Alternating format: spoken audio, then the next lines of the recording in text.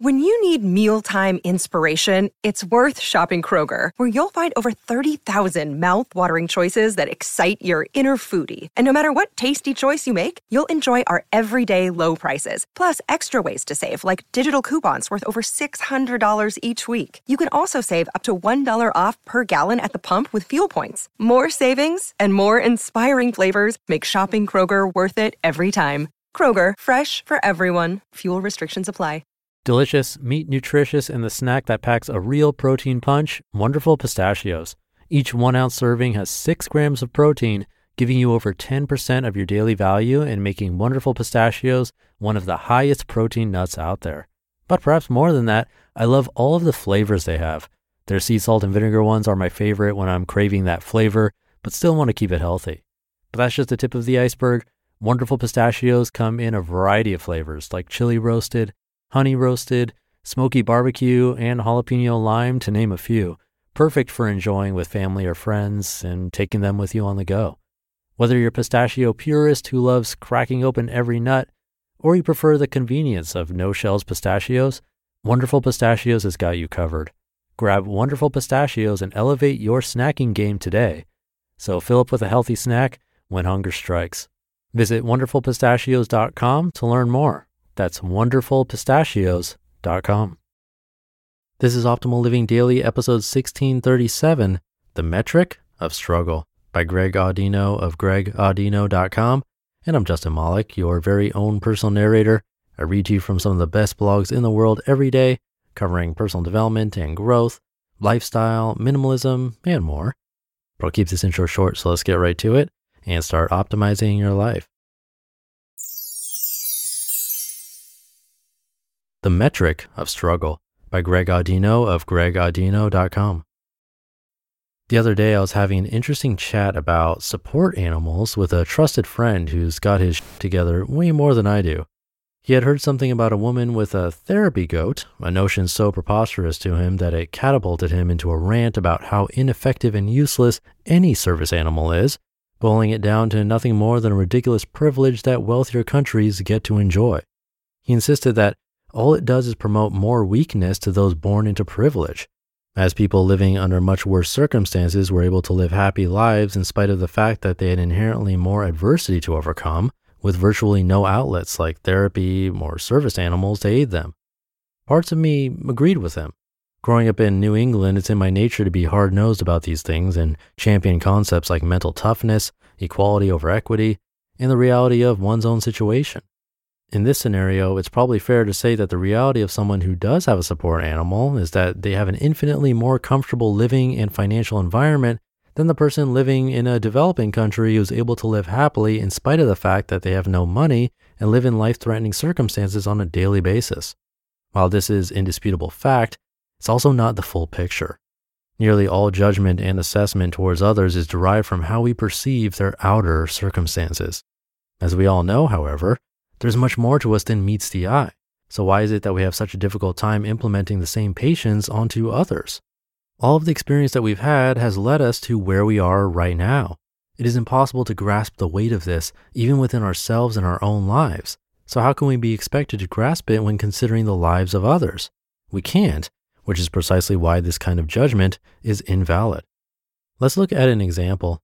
If I said that person A is crying over losing $5,000 and person B is crying over losing $5, most listeners would be quick to say that person B is overreacting and doesn't have as much to cry about as person A. Pretty simple. A seemingly reasonable assessment has been made based on next to no information. But what if person A is a billionaire and person B is a homeless veteran who only had $5 and now has nothing? What if person B is a child who made the first and only $5 of their life at their lemonade stand? What if person B acquired that $5 bill from a deceased loved one and it had great sentimental value to them? The list goes on, and all of a sudden people start to change their opinions as more information comes in. But hey, what if person B was the person who acquired the bill from a deceased loved one, but now you find out that they were also going to spend that $5 on a knife that they would use to kill innocent people? Popular opinion then switches back. Around and around we go. In the case of those with service animals versus those who don't have the same luxuries, the same principle does indeed apply. each party has been conditioned differently, and therefore the same happening is bound to inflict a very different amount of pain. Or for this example, very different happenings are bound to inflict the same amount of pain. If walking through a crowd of people causes severe anxiety for person A, and being held at gunpoint causes the exact same amount of anxiety for person B, we must resist the temptation to get into a measuring contest and instead turn our focus towards how to remedy each person's anxiety, regardless of the fact that on the outside, person A seems to have it a lot easier. Building up someone's toughness or tolerance is a follow-up concern and therefore a separate conversation. The back half of my friend's argument was that the act of having an animal for therapy is ineffective, citing not only that it allows people an opportunity to deflect their problems onto an animal rather than learning to absorb it themselves, but also that the people in need of therapy animals only continues to go up rather than diminish, indicating a lack of overall improvement. What's missing here is the value of experimentation and action, which boils down to momentum more often than outer results. If having a therapy animal succeeds in drastically improving someone else's health, that's fantastic. If it doesn't, however, it is likely that the person who experimented with having a therapy animal will still feel a sense of improvement from taking that step, which is a different form of progress. It's not as identifiable to the naked eye, but it's progress nonetheless. We need progress to feel happy, and progress is birthed by action, whether or not that action accomplishes what it initially set out to. This too is a reflection of improper judgment. What one might deem as a lack of outer success, so in this case relying on an animal to absorb pain and the amount of anxiety cases continuing to increase, may still be a showing of inner success, people creating momentum for themselves and being more apt to pursuing paths that will eventually bring them outer success. Not to mention any number of extraneous circumstances that aren't being recognized, like maybe overall anxiety spiking due to other reasons, whilst people that have therapy animals are indeed improving. Depending on where you get your information from, you'll hear different sides of the story because, like you, your information sources are also incapable of fully grasping all the intricacies that make any situation what it is. So, in conclusion, try being as understanding of others as you are of yourself, and do not feel you need to bear the burden of knowing all there is to know, because you can't. And it is in this very surrender that you'll find a massive weight lifted from your shoulders.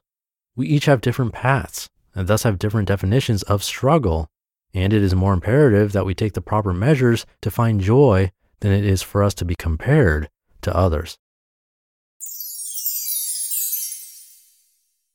You just listened to the post titled The Metric of Struggle by Greg Audino of gregaudino.com.